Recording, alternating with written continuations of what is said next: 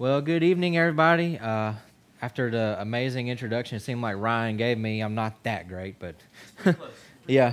So I'm just here to talk a little bit tonight about Gentle and Lowly. I know Ryan already mentioned it, and he took 5 minutes out of what I was going to say, but no, I'm just kidding. But for those of you that want to listen later, this is being recorded.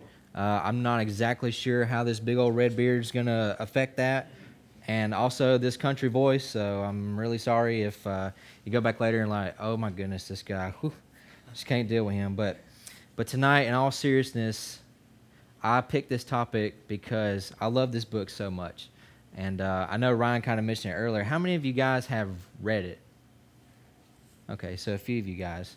How many of you guys have the book that Ryan gave you and it's still sitting on your dresser or something? Okay.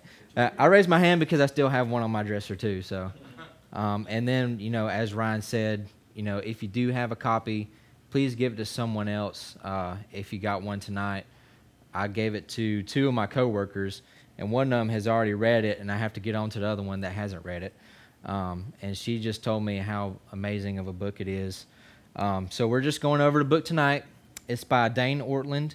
And kind of what I'm going to do tonight is I'm going to divide up my lesson into 3 parts.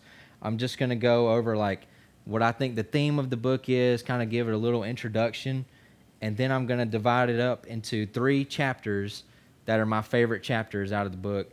I'm going to take some out of each chapter and just read and let the book do the talking, but I don't want to read too much because I want you to read it for yourselves. And then, last but not least, I'm going to go over how the book has impacted me to this point. It's definitely been a game changer, just like as Ryan has said for him. So, just like I mentioned, it's written by Dane Ortlund. He also wrote a book called Deeper.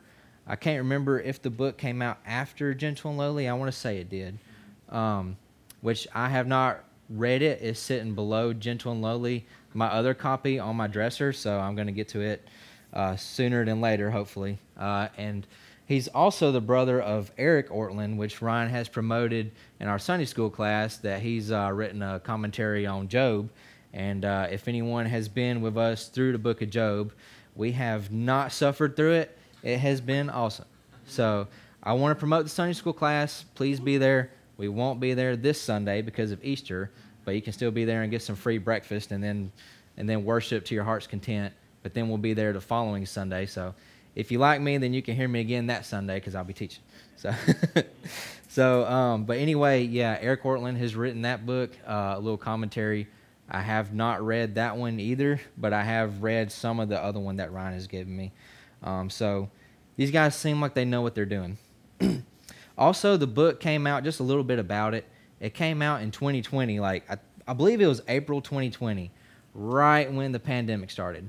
So it's like a coincidence? I really think not, because the pandemic happened, COVID, and then all of a sudden this book comes out, and it's when we needed it the most, I believe. So it came out right then. It's not a long book. It's just a little over 200 pages. So if I can read it, then you guys can certainly read it. I'm horrible at reading, but it's just a great book. It doesn't take too long. And I'm just going to go over kind of how I read the book. So I did kind of a devotional style. He starts out with an introduction, and he says, this is the book for sufferers. This is the book for anyone who's frustrated or has questions. It's basically written for everybody.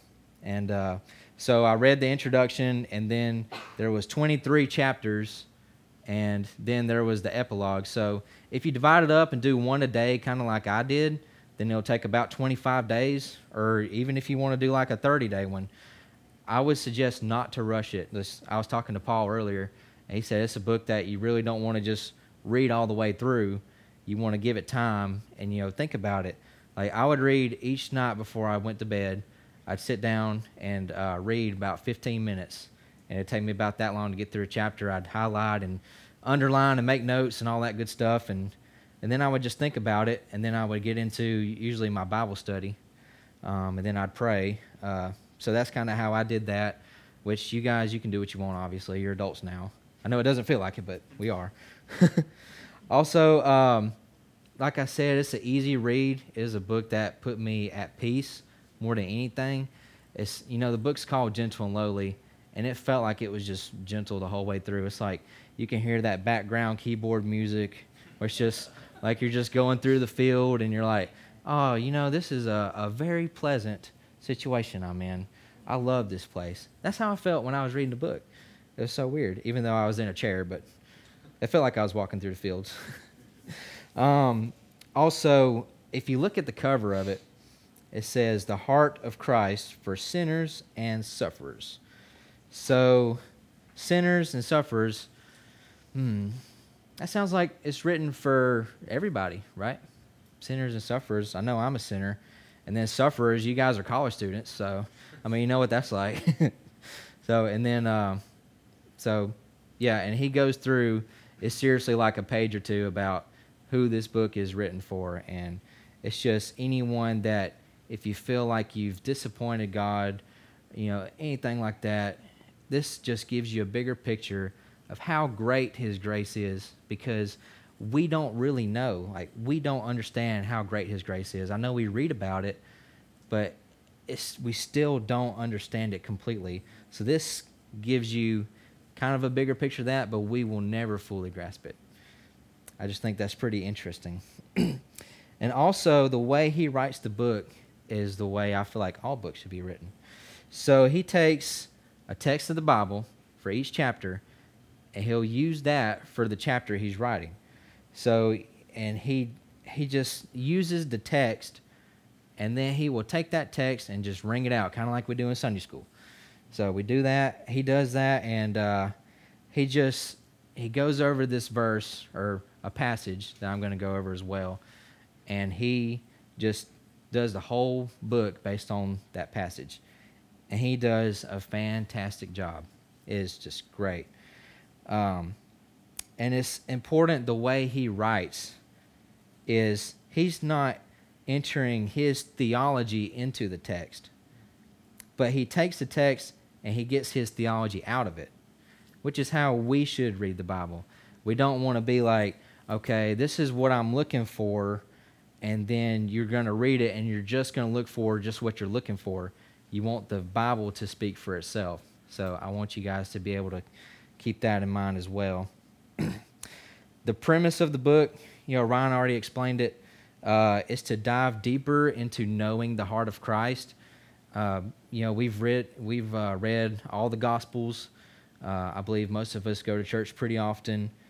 We know a lot about Jesus' doctrine and his teachings, but we don't really know a lot about his heart. There's not a lot of information on it. It's, he does it through his actions, but it's like, how does he actually feel about you? So this book just gives you a bigger glimpse of doing that. So what I'm going to do is I'm just going to introduce the book. I'm going to read some from the book so you can follow along if you want to. There's some passages I'm going to read that are on specific pages, and I'll let you know what page it is if you guys want to follow along. Also, I'll be reading some in the Bible as well that he uses. So if you guys want to follow along in the Bible, however, we would be doing some page hopping, so just be aware. Just stretches like Ryan likes to say. All right. So he bases his book off, in chapter 1 of his book, he bases it off Matthew 11, verses 28 through 30. Matthew 11, 28 through 30. And it reads this: "Come to me, all who labor and are heavy laden, and I will give you rest. Take my yoke upon you and learn from me, for I am gentle and lowly in heart, and you will find rest for your souls." So does anyone know what the function of the heart is in us? It's what makes us who we are. The heart is the center of who we are, so keep that in mind. So when Jesus says his heart is gentle and lowly, that is the center core of who Jesus is. Jesus couldn't be the opposite of gentle and lowly even if he wanted to, because it's already ingrained in him. It is who he is. He is gentle and lowly. So I want to break it down a little further, this passage that Dane Ortlund has written, or that he's talking about. And he does this as well in chapter 1, so just keep that in mind. He says this word gentle is a Greek word that's found 3 times in the New Testament. And it means, on the 3 occasions, one of them's meek, one of them's humble, and one of them's gentle. So if you take all 3 of those, then what do we get? We see that Jesus is gentle, yes, but that means Jesus is understanding. Jesus is the most understanding person in the universe. If there's something that you can't bring to any person in the whole world but one, then it would be Jesus. Jesus' understanding far transcends our own understanding, just as we've talked about through Job. And I keep going back to Job because that's what we've been talking about recently, and for those of you that have been with us, you understand too. Jesus is talking to Job when Job doesn't know why he's suffering. And God says, Job, I understand the universe a lot better than you do. So his understanding, if he's the most understanding person, our understanding isn't even close to that. He knows the big picture, even if you're going through suffering. And also, if Jesus is understanding, when you sin, he's not trigger happy. He's not out here like, got you. I was waiting on you to mess up. I got you now. He's not like that. He's not waiting around the corner ready to pop you. He's not Batman lurking in the shadows, ready to fight crime. Say, oh, you messed up now. There was a time where I was an intern. I'm in a law enforcement career, by the way, for those of you that don't know. Many years ago, back when I was college, when I was y'all's age, seemed like a lifetime ago, I was an intern with the U.S. Marshals. It was the coolest internship ever. Oh, man, it was so awesome. And one of the main things they had me do was I was what they called a role player. And so we had this house. We called it the shoot house, which is kind of funny. But me and the other intern would play the bad guy. So they would come in, and their goal was to arrest us, and they would tell us to hide and just to watch out for what they're doing. And they would give us these sim rounds, like if any of y'all have played paintball, it's just like that. They put it in their Glocks, and so they come around and they'll shoot you, and it's just paintball rounds, and which we were geared up, so it was okay.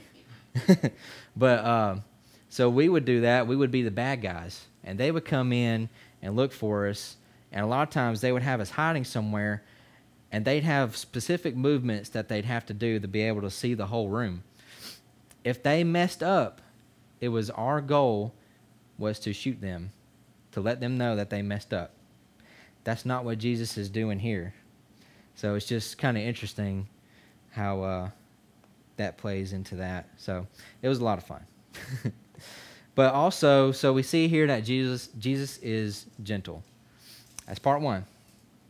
Part 2 is Jesus is lowly. So what does that mean? What does it mean that he's lowly? Does that mean that he likes to sit in a chair that's extremely low or something like that?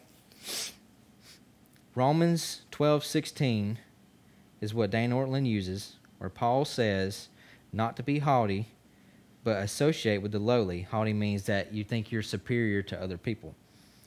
So he says associate with the lowly. The lowly here are considered the outcast. They're the ones that aren't the popular people. They're not sitting with the cool kids. They're not the life of the party. They're the ones that when you go into the party, you'd be like, what in the world are they doing here?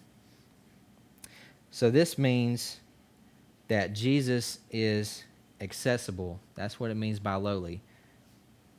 Just how Jesus is the most understanding person in the world, he is also the most accessible. There are no prerequisites to come to Jesus. He wants you just as you are. All you need to do is come to him. No payment is required. You do not have to wait until you're well put together to come to him either. He does not want you to wait. He wants you to come right now. And that's his very heart. He's gentle. He's understanding. He's lowly. He's accessible. So I want each of you to think about that. we kind of have an understanding about Jesus' heart now. So I want to ask some questions that I want you to think about, which you don't have to answer them, but I just want you to think about them. Now that we know that Jesus' heart is gentle and lowly, we know what that means, then why would we not come to Jesus? What is there to fear about coming to Jesus now? And then lastly, when we finally come to Jesus, why does it take us so long to? That's kind of an introduction of the book. And now I'm going to go over my 3 favorite sections of the book, 3 of my favorite chapters. You guys are more than welcome to follow along with me. I'll try my best to compensate for that. So I'm going to start with chapter 4. Chapter 4 is one of my favorite chapters. If you look at the table of contents, you'll be able to find it there. All right, so chapter 4 is called Able to Sympathize. And it's actually what he uses here is based on Thomas Goodwin's book called The Heart of Christ. And he does this whole chapter based on this Bible verse. Hebrews 4:15. I'm going to read it for us now. For we do not have a high priest who is unable to sympathize with our weaknesses, but one who in every respect has been tempted as we are, yet without sin. To me, this chapter was very helpful for me when I was going through suffering. And it could also be helpful for anyone else that's going through suffering. Because Jesus suffered like we did. But the most important thing was he did not sin. Jesus suffered as we did, but he did not sin. He was perfect.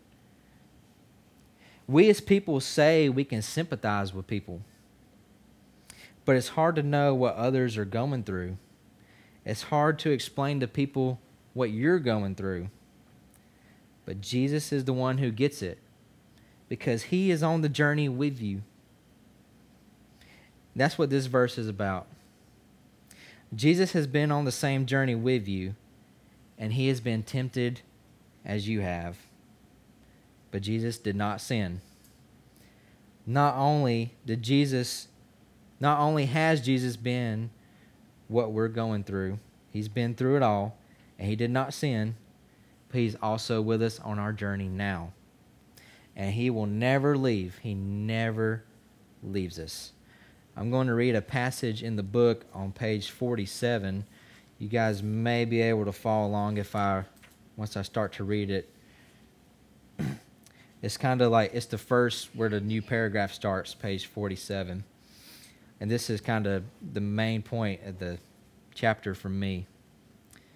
The real scandal of Hebrews 4:15, though, is what we are told about why Jesus is so close and with his people in their pain. He has been tempted or tested, as the word we can also denote, as we are. Not only that, but in every respect as we are.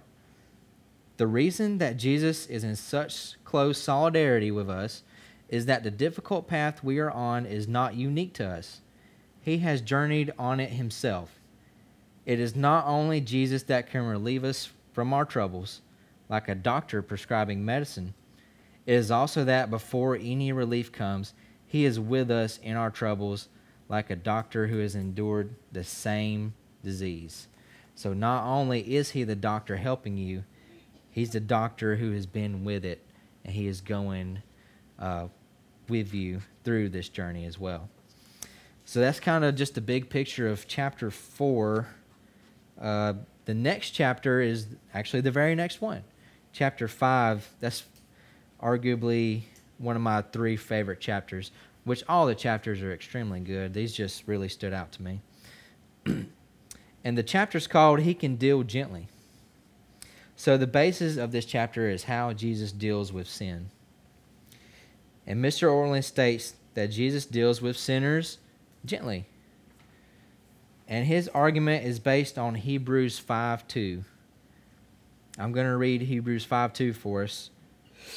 He can deal gently with the ignorant and the wayward, since he himself is beset with weakness. And I don't want you to get too caught up in the weakness part. I'm going to explain it here, and it's actually in the book on page 52. I'm going to read from the book here at the very top left-hand corner. But if our priest himself knew what our weakness felt like, so that he was in deepest sympathy with us, yet had never himself sinned, and so his heart had never turned in on himself in self-pity or self-absorption, that would be a priest truly able to deal gently with us. So he takes this weakness so that he can sympathize with us. And who better to know how to sympathize with us than a great priest who knows this weakness? He knows how to deal with our sins because of this, and then he deals gently with it. And then also, I'm sure you guys caught this, but ignorant and wayward refers to sinners. And he deals with them gently as well, just like he deals with the sin gently. I'm going to read another passage here on 54. This is where a new paragraph starts, so just kind of bear with me here. But it's so good. In other words, when Hebrews 5:2 says that Jesus can deal gently with the ignorant and the wayward, the point is that Jesus deals gently and only gently with all sinners who come to him, irrespective of their particular offense and just how heinous it is. What elicits tenderness from Jesus is not the severity of the sin, but whether the sinner comes to him. Whatever our offense, he deals gently with us. If we never come to him, we will experience a judgment so fierce it will be like a double-edged sword coming out of his mouth at us. If we do come to him, as fierce as his lion-like judgment would have been against us, so deep will his lamb-like tenderness be for us. We will be enveloped in one or the other. To no one, Jesus will be neutral. Consider what all this means. When we sin, we are encouraged to bring our mess to Jesus because he will know just how to receive us. He doesn't handle us roughly. He doesn't scowl or scold. He doesn't lash out the way many of our parents did, right? And all this restraint on his part is not because he has a diluted view of our sinfulness. He knows our sinfulness far more deeply than we do. So, what's the most important thing you get out of that? The most important thing you can do is to bring your sins to Jesus. He doesn't care as much about what you did. He cares about you coming to him. He wants you to come to him. He doesn't want to wait till you're put together to come to him. He wants you to come to him now. Last for this chapter, I'm going to read the end of the chapter on page 57. As long as you fix your attention on your sin, you will fail to see how you can be safe. But as long as you look to this high priest, you will fail to see how you can be in danger. Looking inside ourselves, we can anticipate only harshness from heaven. Looking out to Christ, we can anticipate only gentleness. And I think that just concludes the chapter so nicely. I heard it the other day on audiobook, which if any of you guys like to listen to it on audiobook, he actually reads the book on the audiobook. So, and he just knows when to say what, and he just says it so perfectly. I was listening to it past couple days. I wasn't going to, but Ryan mentioned it, and I was like, oh, you know what? I'm going to give it a listen. It's so good. So just in case if you guys are in the car, you can listen to it then. The last chapter I'm going to briefly go over is chapter 21, and it's called He Loved Us Then, He'll Love Us Now. And it's kind of a short chapter, but it's about when Jesus died for us. And I just opened it up randomly the other day when I told Ryan I wanted to teach on gentle and lowly. I just opened up that chapter, and I read it, and I was like, oh my goodness, this is so good. So it's about when he died for us. He died for us when we were sinners. That means he died for us when we were at our worst. He loved us at our worst. Why wouldn't he love us now if he loved us then? And the passage he bases this on, this chapter, is Romans 5, 6 through 11. I'm going to read it first now. For while we were still weak, at the right time Christ died for the ungodly. For one will scarcely die for a righteous person, though perhaps for a good person one would dare even to die. But God shows his love for us in that while we were still sinners, Christ died for us. Since therefore we have now been justified by his blood, much more shall we be saved by him from the wrath of God. For if while we were enemies we were reconciled to God by the death of his Son, much more now that we are reconciled shall we be saved by his life. More than that, we also rejoice in God through our Lord Jesus Christ, through whom we have now received reconciliation. So the chapter is describing that Jesus died for us when we needed a Savior most, and God did that out of love. God doesn't just love, he is love. God's love is boundless, just as himself. The only thing that's more boundless than God's love is God. Christ died for us while we were a sinner. He didn't wait for us to meet him halfway, such as, the prodigal son. He went out there and ran to him. God's past work secured our present. If God died for us then we have nothing to worry about now. If God did not forsake you at your highest, then he will not forsake you at your lowest. I'm going to read one more time, page 194. At the bottom of the page, if you are in Christ, and only a soul in Christ would be troubled at offending him, your waywardness does not threaten your place in the love of God any more than history itself can be undone. The hardest part has been accomplished. God has already executed everything needed to secure your eternal happiness. He did that while you were an orphan. Nothing can unchild you now, not even you. Those in Christ are eternally imprisoned within the tender heart of God. We will be less sinful in the next life than we are now, but we will not be any more secure in the next life than we are now. If you are united to Christ, you are as good as in heaven already. To me, those 3 chapters really stand out, but the whole book is like that, and it's such a good book because it seems like sometimes each chapter is kind of similar to each other, but that's the point. He wants to embed this in you, that you know how much Jesus loves you. Yes, we sing it when we're kids, yes, Jesus loves me, but this book is a helpful reminder just how much. This is probably the best book out of all the books Ryan has given me. It's probably my favorite one.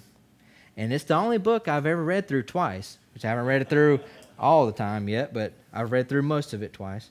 I've read it through once completely. And it's also, I want you guys to think about how important it is to read. I hate reading. I really do.